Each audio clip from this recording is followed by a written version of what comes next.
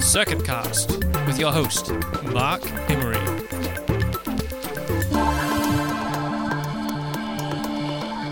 Kia ora koutou, welcome to Circuit Cast, moving image and art from Aotearoa and beyond. You're with Mark Emery here in Auckland in the brand new offices of Tautai Contemporary Pacific Arts Trust in K Road, right next to Art Space. And with me today is an artist, installation and video artist, a bit of a DJ remixer of our culture, I would say, Janet Lilo. Kia ora to you, Janet. Kia ora. Thanks for having me on the Circuit Podcast. I'm really excited. Could you tell us a little bit about what Tautai does? So I currently co-chair the Tautai Pacific Arts Trust, and it's a trust that has been dedicated to nurturing the growth of contemporary Pacific arts in Aotearoa and beyond, around the world actually. And it was formed 30 years ago by a small group of pioneering Pacific artists who saw the need for this to happen in New Zealand. So Whatu Whe'u, who is sort of our, I'd say, godfathers of Pacific art, of course, and people like Ian George, who have just passed away, sadly, and other artists like Jim Viviari, who also passed away in the last couple of years. And then I guess there's a whole bunch of other artists like Lily Later who are responsible for this trust or this organisation starting in the first place. And so it's great to be a part of it today. Well, the last 10 years have been a really exciting time, and Tautai's played a really major role in that in terms of just the growth of contemporary Pacific art. A lot of those artists working independently, they don't have dealers, or they're sort of, it's good for them to have a kind of a support structure. Yeah, definitely, and I think that's a huge reason for why it's so important to have a trust like this operating, because New Zealand can be quite a white place, in the arts. So if you don't have that on your side, or if you don't have many friends, then it's very hard to get ahead with your artwork. And you are already placed into a pigeonhole of being a Pacific artist anyway, if you are a Pacific person, even though it doubles as against and for being a part of this organisation. Without it, we wouldn't have as strong a community as we do now. So and I think in the last 10 years it's been great to see that huge increase of Pacific, especially young artists coming through, contemporary artists doing different things, even without a dealer. In terms of getting an understanding of your work, maybe you could talk about a recent project that you've undertaken. Okay. My most recent project actually is not a local one, so maybe that might be a funny place to start. Would this be the one in Normandy? Yes, and that's something I've just finished at the end of last year.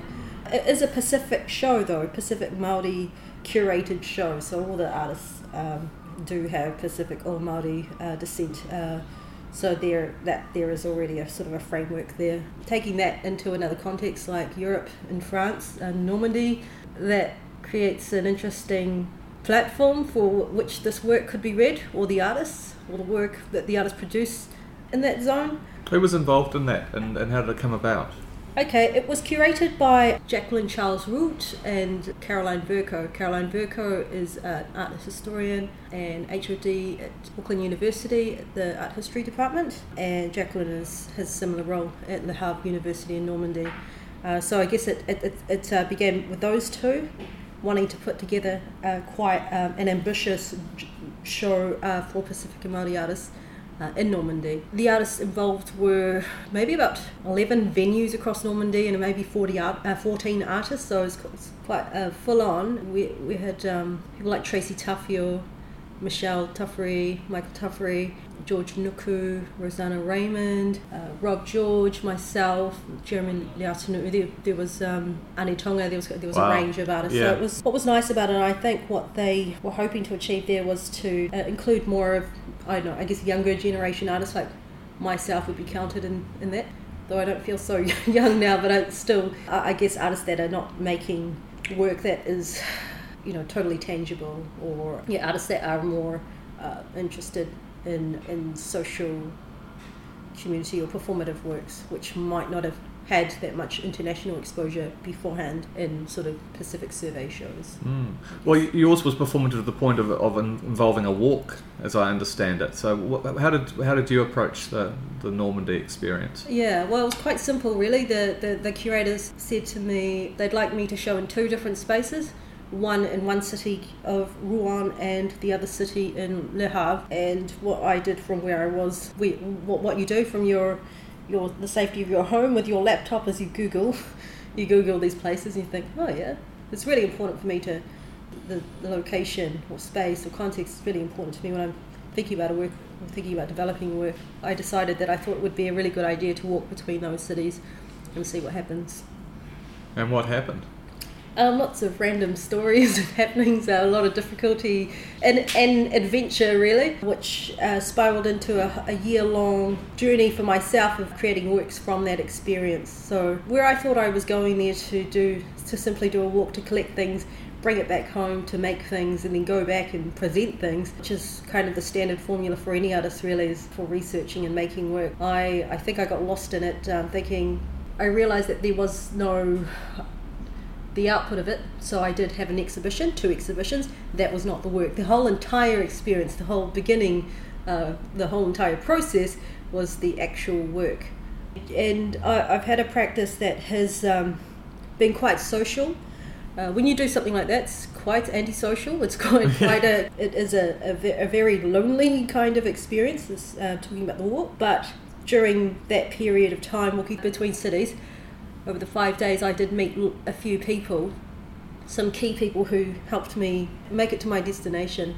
So it really was, there was still that reliance on community and understanding that space to get from this place to that. And I found that really interesting. And I continued thinking about that all the way up until the end of the final exhibition. So does your work then, in a way of being social, become a way of coming to understand a place or your place in it, but also finding a way to represent that place that's, I guess, honest? Yeah, honest. Actually, yeah, definitely. It's my job, I think, as an artist to try and make a connection or find a channel or a way in, so that I can understand the audience better, so I can understand that place better, so I can make work that I think is most appropriate. You do a lot of installation work. What do the outputs tend to be? Well, there was a classic sort of installation for both spaces. So during my gathering process, I had two cameras. I had a DSLR camera, big camera. I had a camera phone, also a Polaroid camera. I have paper to draw, make notes. I had a H6 recorder, similar to what I'm recording on this device right now for this interview. So a lot of technology, basically, which is kind of the opposite of what you think that whole process would be. If I'm walking city to city, it's quite organic and it's not very, it's quite physical, quite a mental challenge, especially the fact that I'd never been there before, don't speak French, and I don't know the landscape or anything, and it was just kind of dumb and blind. And if anyone who has caught a 30-something hour flight to Europe and then got off the plane and decided the day after that you're just going to walk to another city, would probably think that might be a stupid thing to do. So yeah, there was a lot of contradiction in the process, which was good. That's what I realised, is that, oh God, I can't really capture this. I can't really. And that stems from something that I've always been interested in my practice from the beginning, has been looking at the popular cultural aspects or cultural aspects of technology shifts in the last 2000 plus.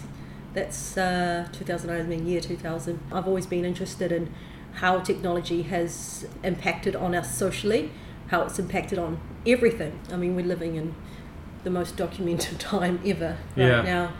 I've always been really interested in documentation and process as part of work, because a lot of things I do just will disappear working with time-based technology or performance. You've got a survey show coming up at Te Uru, which I think is called Status Update, which is an interesting title in regards to what you're talking about, and it's really in this age where everyone is documenting their own lives online and everyone is, in that sense, literally being an artist. What is your role? Yeah, it was probably the first show that had the most attention when early works was Top 16, which was based on social media, social networking sites. And I was developing this body of work in 2006, 2007, so 10 years ago. Yeah, wow. And I was really interested in how this new sort of platform for, oh look, social media, this is crazy. But we need to understand, not that it's crazy, but everything about it, like why is it,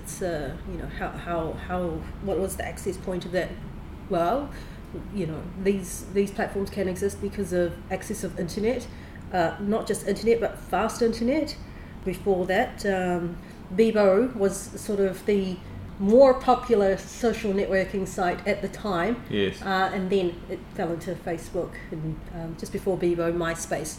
That would be pre-broadband, so dial-up, and then you move into the broadband era around that time, and then we're in the Wi-Fi. I've been dividing my practice into how fast internet has been in the last, 10 plus years.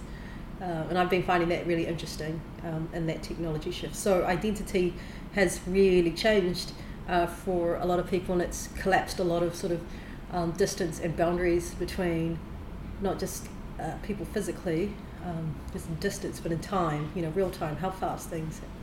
I guess our social responsibility is to think about where that's going.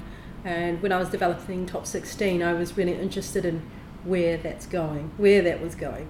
10 years now, I can see it's kind of where I thought it was going. And where's that? Where do you think it's going? I think it's just, it's totally embedded in everyone's lives, but it's something that you really need to think about consciously.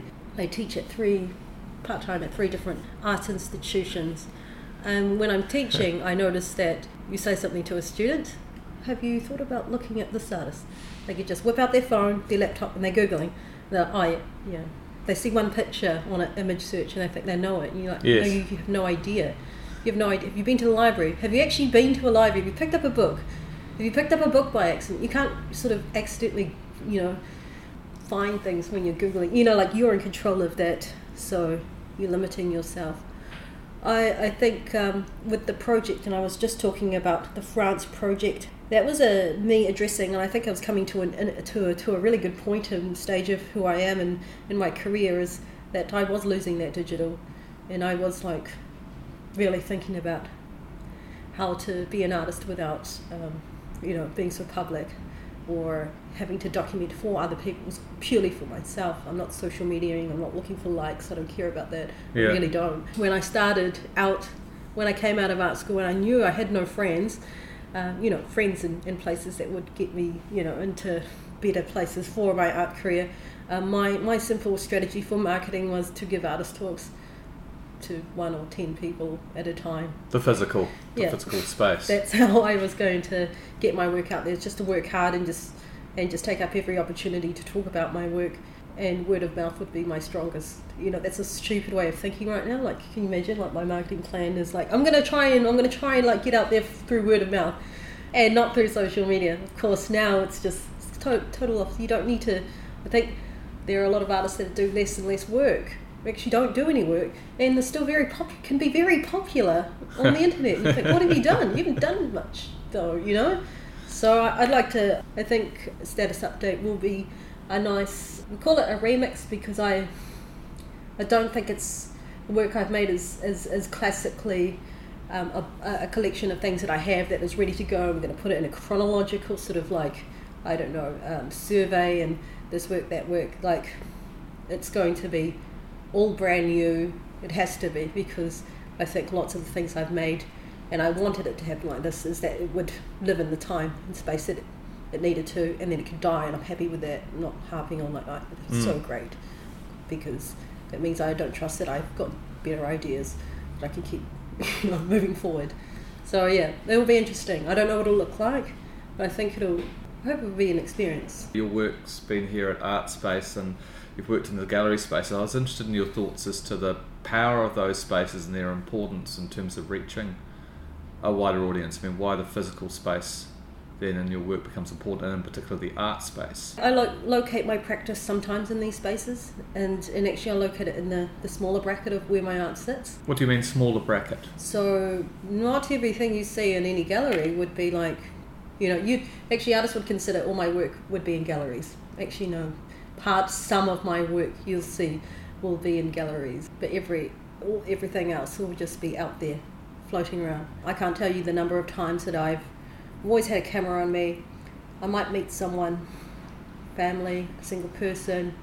I might be in a situation, we talk I might interview them, or I might take a photo for them, and then I might email it to them, and then it becomes their sort of profile picture on social media. And that's part of my work. That's part of your work on a constant daily, weekly basis. Yeah, right. Definitely. Yeah. So all of those interactions are greater than all of the sort of tangible things or physical things you'll see in a space.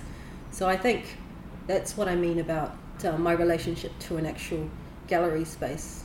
So I think it would be sad to think if I didn't have stuff in a gallery space, I'm not an artist and I'm not practicing and I'm not doing what I love, because I am. It's just you might not know about it. But the people that I am interacting with, they know about it. What I like is that if I do meet someone random and then they do like, oh great, you've got these cool photos of me, I thank you, really, and then I put it all over my social media, and there is no hierarchy of like, this photo was taken by me. No, there is no credit, and I don't care about that. It really doesn't, but I like the idea that it would just be intercepted and lost. There are many instances where my work has been picked up and freely just sort of like moved off into spaces which are just as valid and important for me, I think, for practice.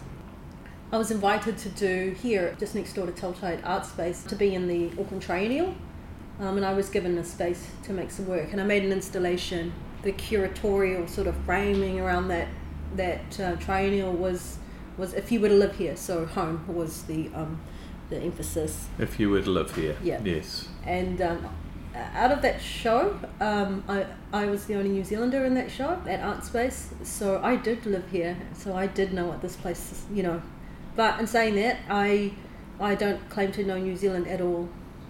I claim to know where I live. That's where I actually do live, in the suburb I do live in, all the places that I do interact with. I have some understandings of other places. Could be 20 minutes drive from where I live, and it's totally alien to me, so I can't say what it's like here or there. But what I wanted to say about that work is that I made an installation. It was maybe a 3,000 to 4,000 photograph montage across 2 walls, places or scenes or objects taken from my neighbourhood. I treated it like a residency in my own suburb, the streets around where I live. There was sound recordings, there were also videos. But when you walk into the space, you'll see that installation. To me, that installation is sort of like more of an evidence or record of what I did. But what you wouldn't see, again, as I mentioned before, is that there were many interactions and interviews with different people for that work to come together. And that was really the work for me. I was able to connect with lots of different people. So, I mean, there's my sort of more formal gallery practice, and then there's actually my other practice, which isn't so formal, but it's just as much part of it, or even bigger deal for me. Well, that connects back to the idea of the walking in France, of a sense of where the processes start for you. It strikes me what you're saying is that the spending time, the walking of the place that you're interacting with is a. Well, I could tell you, I got I was cold, I was muddy, I was walking in banks. I got a sense of the land, and I got a sense of the season. I got a sense of the people, because I met real people who were able to. I didn't, I got a lot of information from people I met purely from just coincidence, and they would give me information about the local area history that I wouldn't have gotten that information from the internet. Well, another example, to take another one, which is a work that I wrote on, was the work you did out of a residency in Christchurch with the physics room, which I saw in Wellington. Just that responsibility of the outsider coming into Christchurch and then creating some kind of picture of and how you do that is an interesting that was responsibility. I'd say that was one of the most difficult projects for that reason. It was such a sensitive time and area in New Zealand, and also, like I said, I've had hardly any experience in the South Island, and being a complete outsider, you don't want to look like somebody who just goes somewhere and it's like, okay, I'm just going to do this real good stuff and try and do this great project, and it's not really about that. I want it to be a lot more honest, and I do want to put myself into the position of being quite accountable, because it is from my perspective and it's not just sort of fact, like it's like this, like that. Did you feel a reaction to it? Either a sort of a welcoming of that outsider perspective, or alternatively, did you feel a kind of a tension of people of who are you to? No, I didn't feel a tension during my time there. I felt a lot of welcome from people. And I try to be as genuine, not as a tactic, but because I actually really want to know. Like I have a real sense of like, I want to know. I want to know about this place, and I would like to know about you. And I think I've had a fortunate, not just in Christchurch, I've been fortunate to have had lots of really positive responses from people in different communities when I'm making a project like that. And because the other thing is I work alone, I'm not a camera crew person, I'm not with other people, I'm totally by myself. So it is just me and you, or me and them, and it seems to be less intimidating. And I'm not using like the highest end qualities technology as such. So I think, there's lots of reasons why people could trust me. I'm 4 feet tall, that might be another reason. Yeah, totally not intimidating. I am really enthusiastic about interviewing people, about asking people questions, about that kind of research, about that interaction. It's quite selfish, but I've gained so much from it, from having a practice like this. Every time I've had a conversation with someone, it's sort of changed me a little, and I realise I think it's changing me for better.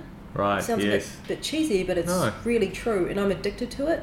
I've always been interested in people, place, stories, I think as a Pacifica and Māori person, storytelling is just by default something that I'm really interested in. See, I would say all those things about what I'm doing right now as a journalist. I've come out of this a better person. But why art? What do you think is the effect in terms of being an artist, say, rather than a journalist? So sometimes it's probably like not even that useful calling yourself an artist when you're doing this kind of. Do you know what I mean?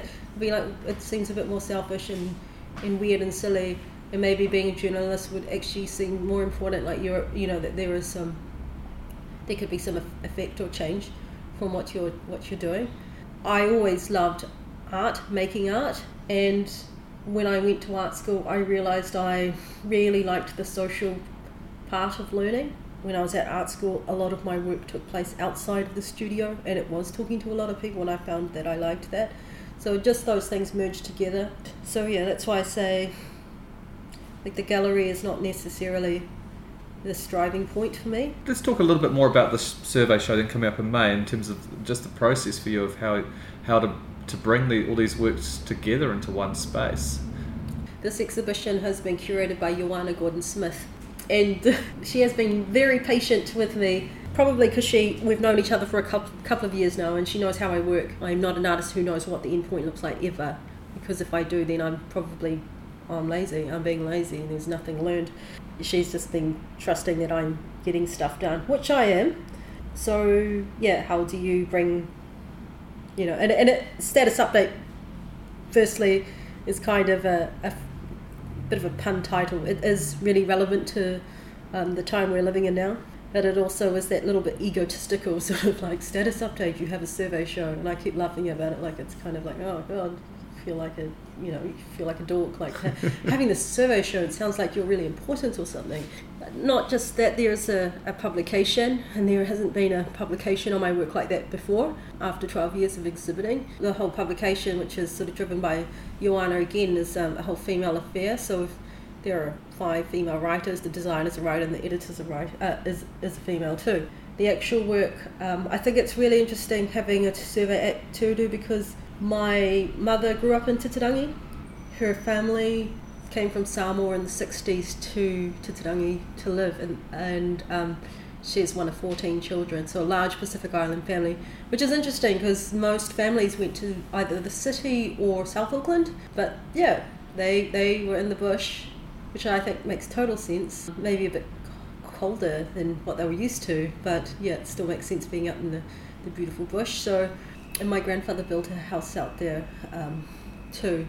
So I really like that's the place. And I'm not talking about the actual work, but what it means for me is like being able to bring work into a survey retrospect there in that particular location is quite special. So I'm lucky to have that opportunity. So yeah, currently I'm trying to figure out how I'm going to navigate the 3 spaces, quite large spaces that I've been given to fill. Hopefully fill it, I know, in a way that is really interesting but not as conventional as what you'd think a survey would be either.